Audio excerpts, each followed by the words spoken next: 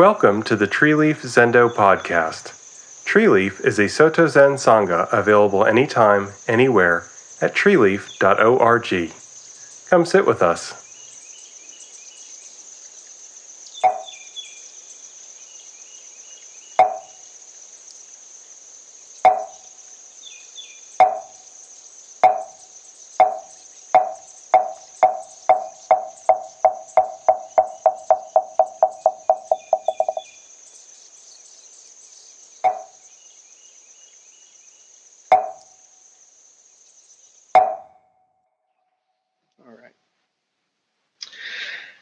Hello, everyone. Today we're going to be continuing with some of the koans from the Book of Serenity, the Book of Equanimity, it's sometimes called. And people struggle with these koans because they say they're out there. It's like listening to music, maybe listening to Stravinsky, if you're not used to the Rite of Spring. What was he on about? Listening to Coltrane blow his sax. What's that all about? If your ear is not attuned to it, you don't get what the guy is blowing. But these koans are actually supposed to be for our life. If they don't have practical, down-to-earth, nitty-gritty, day-to-day use, then what is our Zen practice about? But at the same time, people struggle because they're not our usual way of looking at things. And the job, I think, of the guy who's supposed to be the guide on this tour, that's me, is to kind of push at both sides. If you neglect one side, if you just look for a too worldly view, then you're missing some subtleties, our wonderful Zen wisdom that's not our usual way of looking at the world. But at the other hand, if you're too far out there, you also miss something. If you're too down to earth and practical about this, you miss something. I often say that these koans, like all the Zen teachings, have many simultaneously true views, and also the viewless, I sometimes say, because it's beyond subject and object and you and me. There are many views and the viewless on these koans. So let's look at a few of them. First one is one from a few weeks ago. I always like to read the main case first and then get to the surrounding verses. Attention, Ungan asked Dogo, what does the great compassionate bodhisattva do when she uses her manifold hands and eyes? Dogo said, it's like a man who reaches behind him at night to search for his pillow. Ungan said, I understand. Dogo said, what do you understand? Ungan said, all over the body are hands and eyes. Dogo said, you've really said it. You got 80% of it. Ungan asked, elder brother, how about you? And Dogo replied, throughout the body are hands and eyes. This is about Kannon, who's a symbol for us of all that's compassionate. She or he's kind of beyond he or she, he's both, all of us, is the bodhisattva who heard the suffering of the world and sees the suffering of all the world and reaches out with, would you reach over there and get that statue and bring it over for me? It's okay, you're not going to be rude. Give a little bow and bring it over. Just give a little bow and bring it over. Sees and hears the suffering of all the world and reaches out to help. And this koan reminds us that, here we go. I happen to have this. I got this in Korea. And you see it's a cannon with all the arms and legs. Where can we put this? It's all right. Just put it here. You'll see. And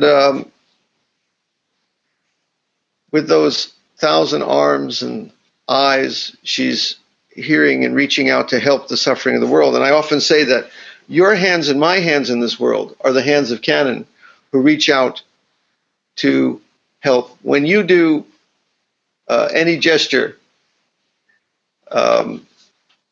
of good in this world with your hand.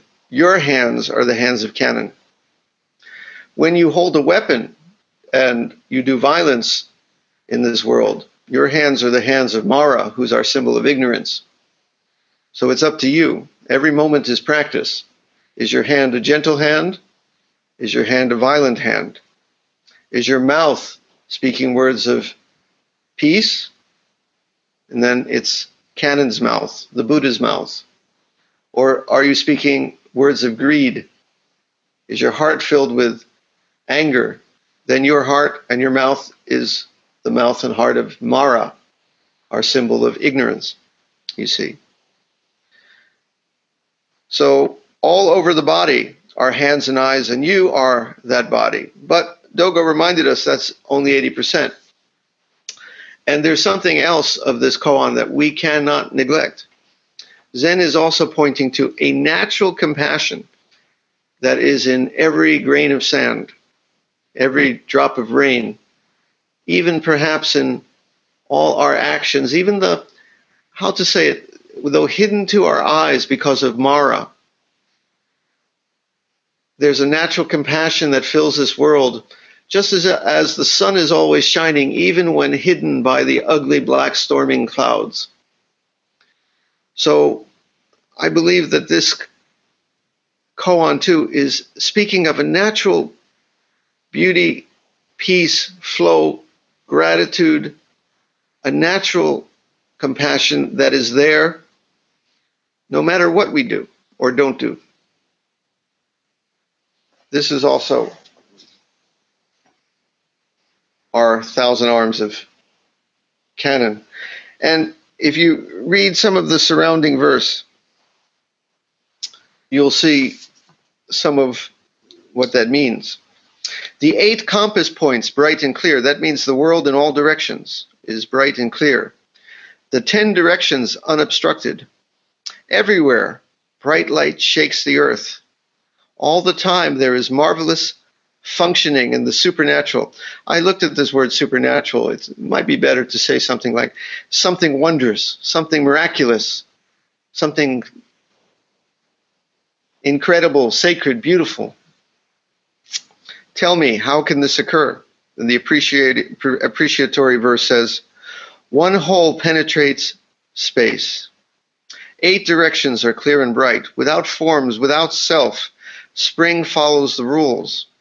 Although nature may sometimes look to us to be harsh, it follows its own rules. There is a natural beauty and peace to the world that's beyond our selfish, individual, human concerns that separate ourself from everything we consider not ourself.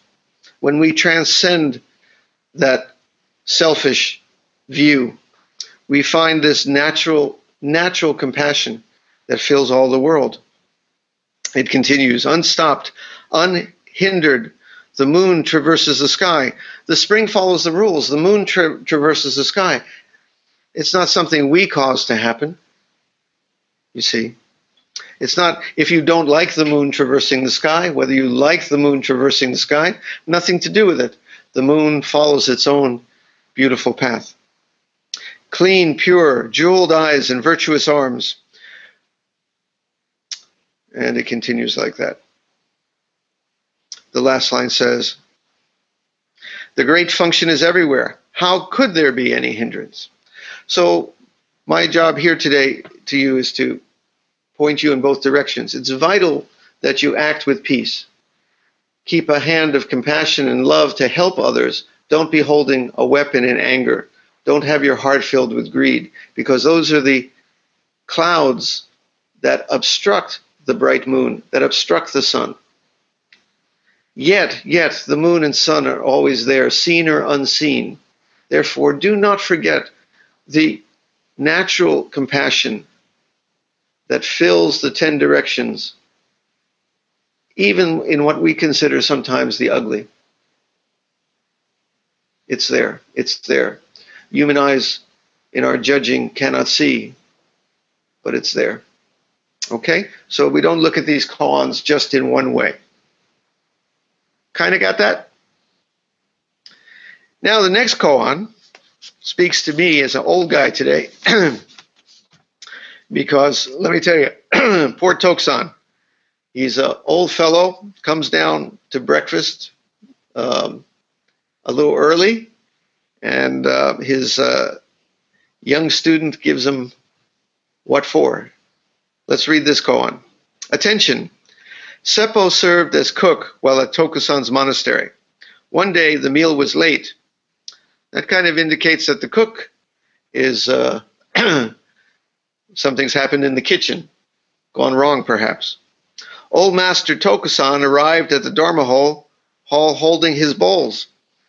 Was it just out of habit? Today, at the start, because in the morning, I get up at 7 o'clock for this, which is, it's the evening for most of you, but it's early for me. So, and I went to light the incense, and I realized, oh, wait a second, we're too early here today. It was my force of habit. I stand at the altar, I put the candle, and I started to light the incense. Started to light the candle, and I realized, oh, no, I had to put the candle out. Premature candle, right? And Kyonin a little bit today, you forgot the Heart Sutra and the dedication, and you were banging your Mokugyo a little late, and a couple of other things I'll talk to you about later. It happens, force of habit. We get so much into our way of doing things that we forget, meal is a little late. Tokusan just comes down anyway. Maybe he thought, oh, it's 6 o'clock, time to come down. Seppo remarked, old fella, the gong has not yet rung. The drum has not yet sounded. So where are you going with the bowls? I would say to Seppo, why are you late? What's going on in the kitchen there? Huh? Got to have a tighter ship around this place. And that, Tokusan returned to his quarters. Seppo told Ganto about this. I believe Ganto would be his young student, Tokusan and Seppo's younger student. And Ganto remarked, young smartass that he is, as you might expect, Tokusan does not yet understand the last word. Hearing of this, Tokusan called an attendant to summon young Ganto and asked, don't you approve of this old monkey, young whippersnapper? Ganto whispered his intended meaning, whereupon Tokusan desisted. The next day, when he went to the Dharma hall to speak, Tokusan was not the same as usual. Now, there's an ambiguity here. Was Ganto just a young smartass who thought he knew better than the old teacher? I run into these folks all the time. My 12-year-old kid understands this world much better than me, believe me now, and lets me know every day, how ignorant his old dad is about the world. And sometimes, here's the thing, sometimes my son is right. So an old dog, you know the expression, an old dog must always learn new tricks? I don't care who you are, and I don't care how long you've been coming down to the meal, or chanting the Heart Sutra, or lighting the candles. Every time is the first time. And we must always remember that an old dog can learn from, as there's a saying, an old koan says, if a 3-year-old child has something to teach me, I learn from a 3-year-old child. You must never be so prideful. So this koan is a kind of ambiguous here about whether Ganto is just the young smartass know-it-all, or actually if he really set Tokusan straight on something. So rubbing his hands and laughing, Ganto cried, luckily the old fellow has understood the last word. From now on, no one under heaven will be able to prevail over him. There are so many ways. This is such a rich koan, and commentaries always are looking at it from so many different angles. Every day is different. Every day is a new precious jewel. I've lit the incense 10,000 times, and no 2 times are ever exactly the same. You've probably done your job or done your day 10,000 times. It's not the same. I do all. Yesterday, every morning I get up, I make the coffee. We have a coffee maker here. Simplest thing. Open it, put the filter in, put the coffee, add the water, push the button. You're done. So yesterday, after doing this for 100,000 times, I did it, and I went back and I said, oh, what's this? I had put the filter, put the water, and I'd forgotten the coffee. We must realize that every day is a new day. The Buddhist teachings are constantly alive because every situation that manifests is a new opportunity. I was talking about Cannon's 10,000 hands and arms. One moment you can be speaking in peace. The next minute you could be speaking with anger. Every moment is a new opportunity for practice, you see. The way the light is, same garden. We have a garden right out the door here. Today's cloudy. It does not look like the same garden as just yesterday, which was sunny. It's now spring in July. It's now summer, and it looks a little different from just a couple of weeks ago when it was spring.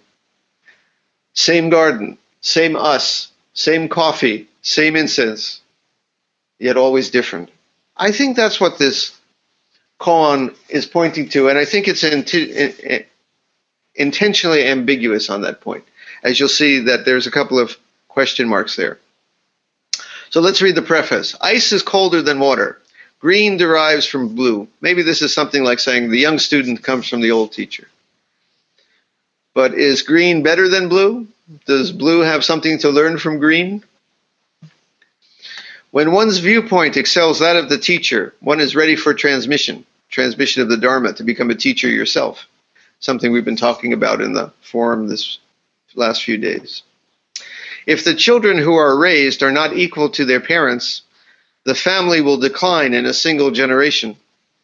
That was true in China 1,000 years ago, and it's true in New Jersey today, I think. I was just watching, what is this, Jersey Shore?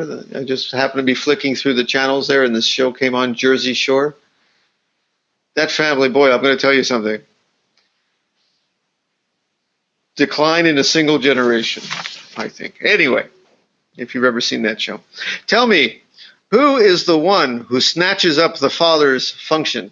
Who's the one who's telling dad he knows better? Like I said, if it comes to, for example, working, you said you were going to send me a text today, and I have to admit, I'm all thumbs on texting, and not in a good way, right? My son will set me straight. He's a big texter. The last word, understood or not, question mark. Is there ever a last word? Does the world ever stop turning? Does the moon, as we saw in the last koan, ever stop traversing the sky?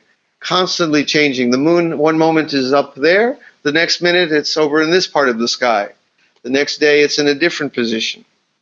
Tokusan, fathers and sons are exceedingly abstruse. Within the group, there's a guest from Konan. Don't sing the partridge's song before men. The explanation of this is apparently Konan's a place famous for its partridges.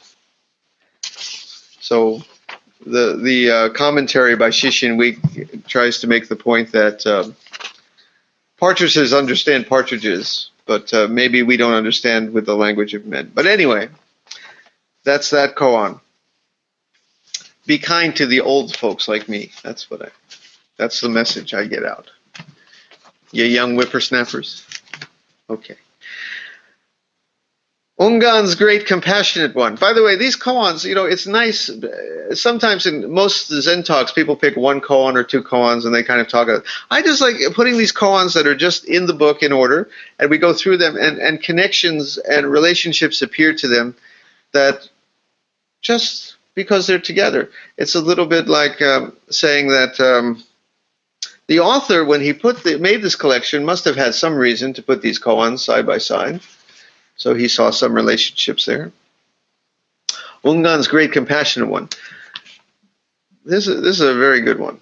Again, about not seeing the world in a single way.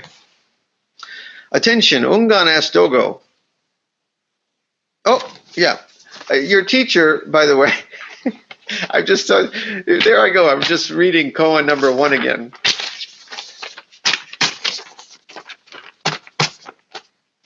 There you go. There you see? I often say that this is a Zen group. We teach mindfulness here. How to not be mindful is how you learn mindfulness sometimes. Mishi's white rabbit. Attention. The attention you find in many of these koans was just a very traditional way to say, hey, listen up. Lend an ear. Here we go. When Mishi Haku was accompanying Tozan, Uncle Mi, he's sometimes called, he was kind of Tozan's mentor, I believe. he saw a white rabbit run across in front of them.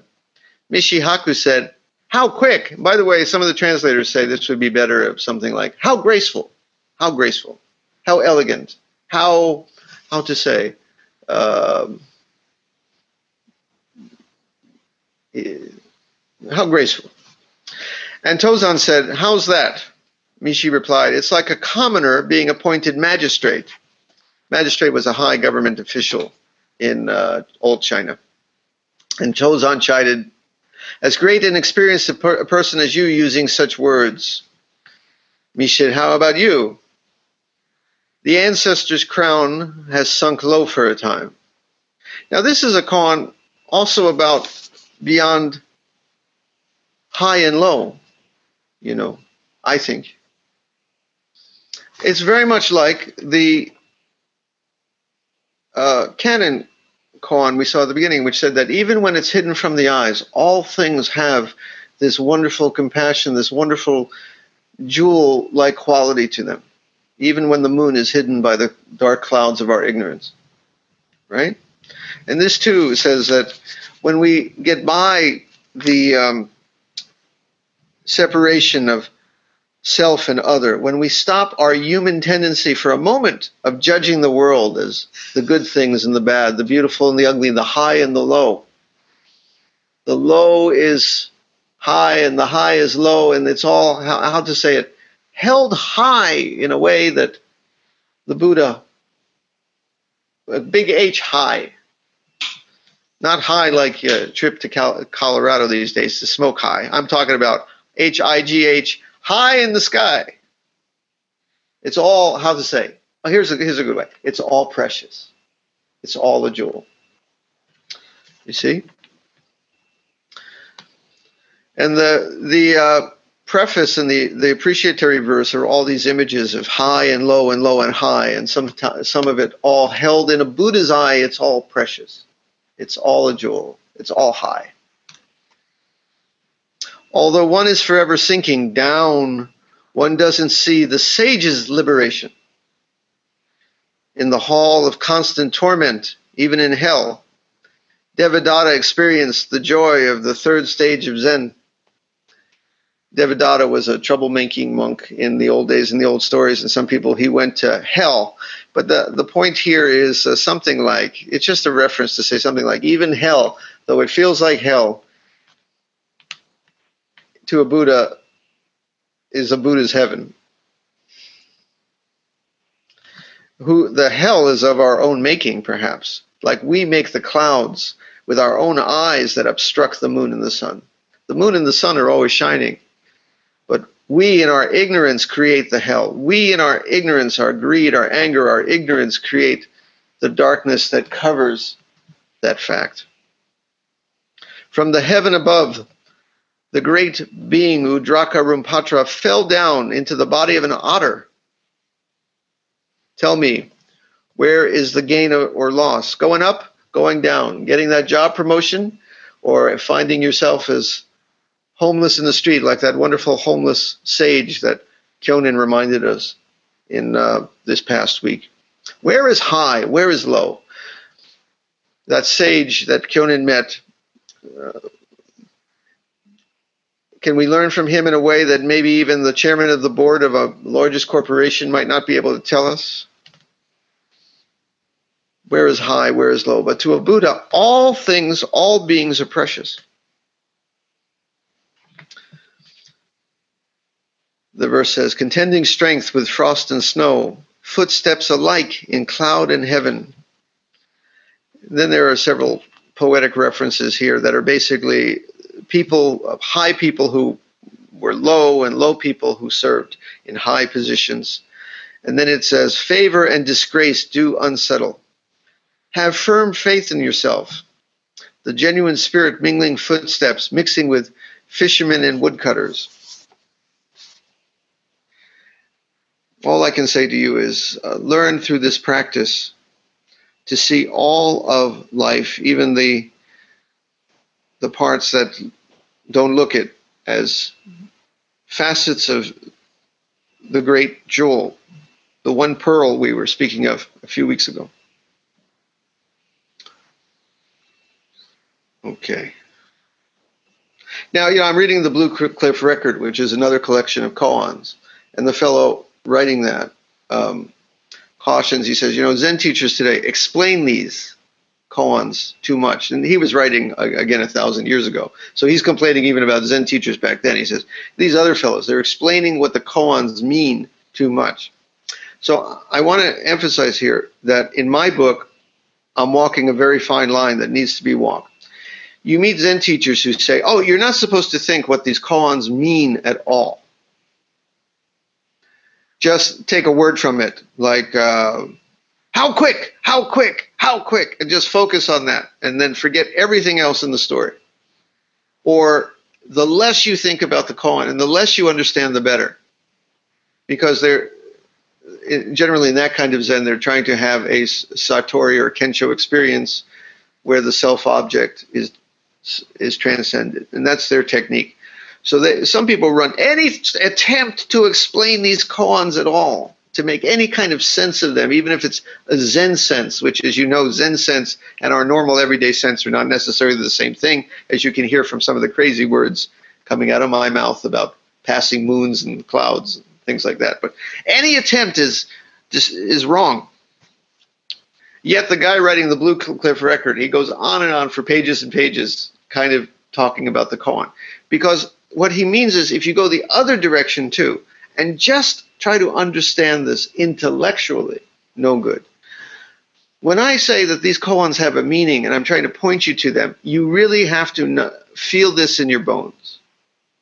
When I say that life is a precious jewel, even the ugly parts, I'm not saying it so you just understand that in your brain. You really have to learn through your Buddhist practice to encounter life's beauty and ugliness as all the compassion of Kannon, as all the elegance of Michihaku and the rabbit. You see, that's what it's pointing to. Don't just understand that high is low and low is high. Don't just understand my words that even the wars and the suffering and the children suffering in this world is actually compassionate. Don't understand that. Don't understand just on the intellectual level when I say, oh, but our Buddhist practice is to find something that transcends all that. You can kind of understand it intellectually, but you really have to, through this practice, learn to feel it, learn to see it. That's what we're doing when we're sitting Zazen. We're learning to see this. It's when the complexities of life pass through our minds while we're sitting Zazen, the light of clarity shines, and somehow we see the sun that is shining all the time through the clouds. That's one reason we're sitting Zazen, not just to relax, to have transcendent experience of wisdom, prajna, I wrote about in one koan. Sometimes, for example, I don't want to take too much time. Someone asked, what do you think about doing Zazen? Can you think about anything? And I said, well, let me give you an example. My mother died. And it really tore me up in many ways. Mixed feelings about it. I love the woman, but I was kind of relieved because she had cancer and she was suffering for a long time. And I was kind of upset with the funeral director because the funeral wasn't as I was ordered it, and it was very expensive. And then I remembered suddenly memories from my childhood that my mother's death brought up. And some of them were beautiful memories, but some of them were suddenly some sad times. And, when you lose someone, you're very much mixed up. So, okay, that's the normal way of thinking. Your mother dies. I'm in Zazen, sitting. My mother died, came into my mind. Suddenly there was this light, the clarity, the simplicity, the jewelness, the preciousness, the quick rabbit, the moon passing through the sky. It was so simple. It was all clear. There was nothing more to think. I want to say it was the big okay that the Buddha gives. Sometimes you see Buddha statues going like. That's, to me, also what we're getting through Zazen. The complexities of this world are just the shining jewel. Anyway, I don't want to do too much, but let's see if I can, whether Genyo's one thing fits in here, because it's about not being too intellectual, but not being not intellectual enough, if you ask me. Attention, Venerable Genryu asked Joshu, where is not one thing? Where there is not one thing, what then? Our way is sometimes said to be so one that we need to even put down thought of one or two or three. It's one beyond one. Even the thought one, it's all one, man. It's all one can obstruct us if we get caught up in feeling the oneness. Even that is a thought that kind of can separate us from actually feeling the oneness.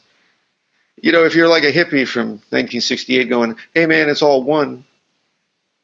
Yeah, that it sounds good when it comes out of your mouth, but do you really feel this in your bones? And do you really feel when I say it's so one, you don't even need the word one. The word one means implies there's a two and a three, man. It's so one. It's that it's actually the one is the two and the three. And the four and the five and the ugly and the beautiful and the war and the peace is the one, man. You see? So anyway, Genryu asked Joshua, where is there not one thing? What then? Joshua replied, throw it away. Throw all that away. One beyond one. Old Master Genryu said, with not what thing, what is there to throw away? Joshua remarked, then carry it off. I guess, I don't know, I'll leave this what this means to you, but sometimes we have to use these words like one, but we have to remember to throw them away. And at other times we have to remember to use them. Fiddling with shadows, toiling with forms. It's not understood that forms are the basis for shadows. Raising the voice to quiet an echo. It's not known that the voice is the root of the echo. I sometimes speak of the silence that is the noise in our way. The greatest noise, the greatest disturbance to us is silence. So, I mean, there's a peace in the greatest disturbance for us. There's human peace and human war and disturbance. But in our practice, there's a peace that holds all the broken pieces and is all the broken pieces. It's as if you shattered a mirror and our world was all these pieces of broken glass. Some of them round and smooth, some of them sharp and cutting and ugly. And the light of the moon shines in each one.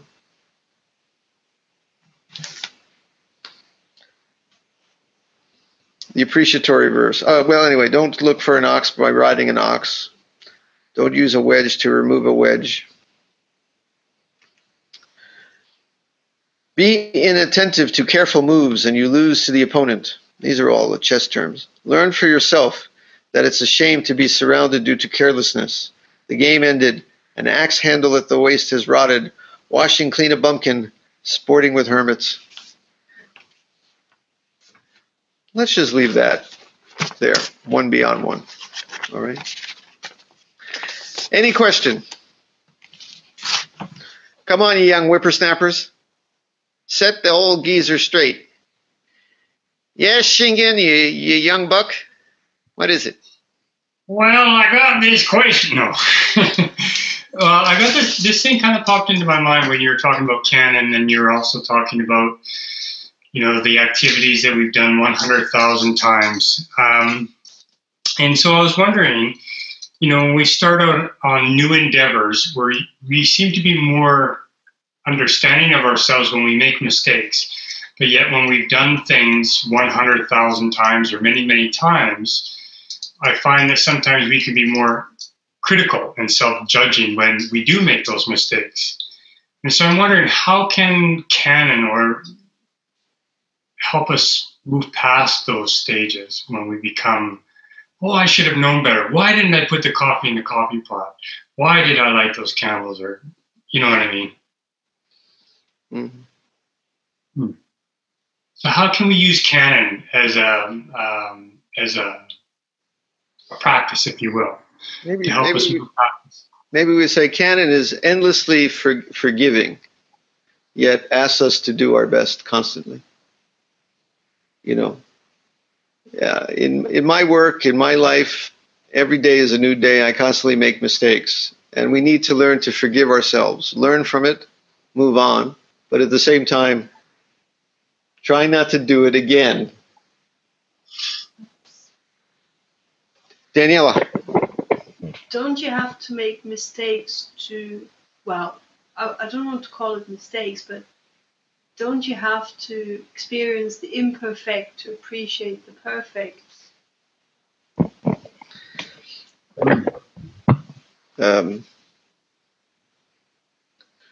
This life is this perfectly imperfect thing. There's nothing in this world that's perfect, yet there's nothing in this world that's imperfect. It's all this wondrous beauty. These words that are coming out of my mouth might be an example of a teacher saying too much, and they're perfectly imperfect too. Put them down and take them with you as you wish. But we make mistakes, hopefully not too terrible. If I'm a heart surgeon or an airplane pilot, I can't make too many big mistakes. Yeah, but maybe this not putting the coffee powder into the coffee machine makes you aware of the smell, the color, the taste of the coffee that you have maybe been too busy to appreciate the day before. One of the things about this life is it's not frozen, and it's constantly changing every new moment. And every new moment, if you're hiking through the mountains, you could be the most experienced hiker, but every step, no matter who you are, is a chance to twist your ankle and fall right in the mud. And we do that sometimes. We all do it. No matter who you are, we all fall in the mud.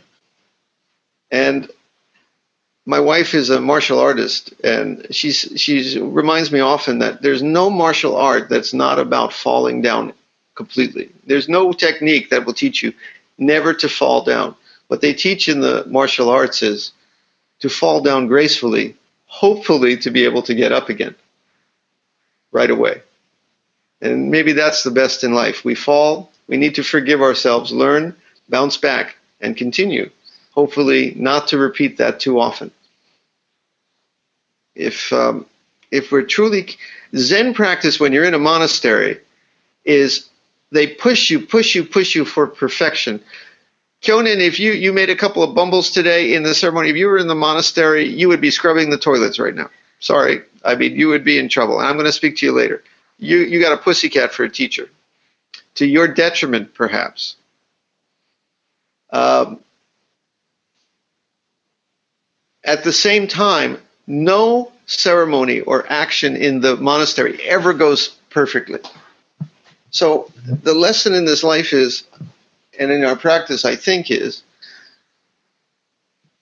strive to do your best and be endlessly forgiving with yourself. At the same time, if you're going to fall down, falling in the mud is one thing. Don't fall down into truly terrible actions. There's a difference between anyone having a bad hair day, like I'm having today. It's this weather. This muggy weather. I'm really having a bad hair day. And there's a difference in any of us getting, not acting so well sometimes, and really robbing a bank and killing somebody and being a terrible person is one, that's one thing. We say there's no terrible people, but there are terrible acts we can engage in. But at the same time, any of us are human beings. Even if you read Dogen, I'm going to say this, and you read the sutras through all these hundreds of years, there were times when it struck me that some of the Buddha's words, he was really having a bad hair day with some people. He would get a little ticked off for a Buddha. And Dogen, many times, some of his essays, it seemed like he was writing the essay because he was really wagging his finger at somebody. He was, especially his monks. Anybody messes up. Our way is, let me say this again. Our way is to learn to be as careful as we can, hopefully not mess up in the big ways. But when we do mess up in the small ways, because we're human beings, to be endlessly forgiving, learn from it, get up, do it again, hopefully not to repeat it too often. If I made a mistake on the coffee, that's one thing. I didn't throw the coffee pot at somebody. That would be a very different thing. Okay? All right. Any other question?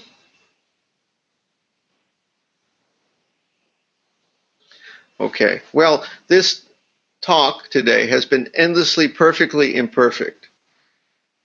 And I will learn from my mistakes and attempt not to repeat them.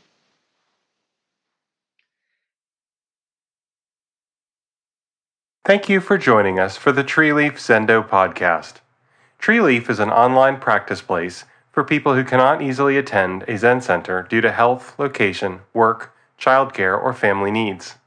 We provide netcast zazen, retreats, discussion, jukai, the support of fellow practitioners, interaction with a teacher, and all other activities of a Zen Buddhist Sangha, all fully online, accessible anytime, anywhere, without charge.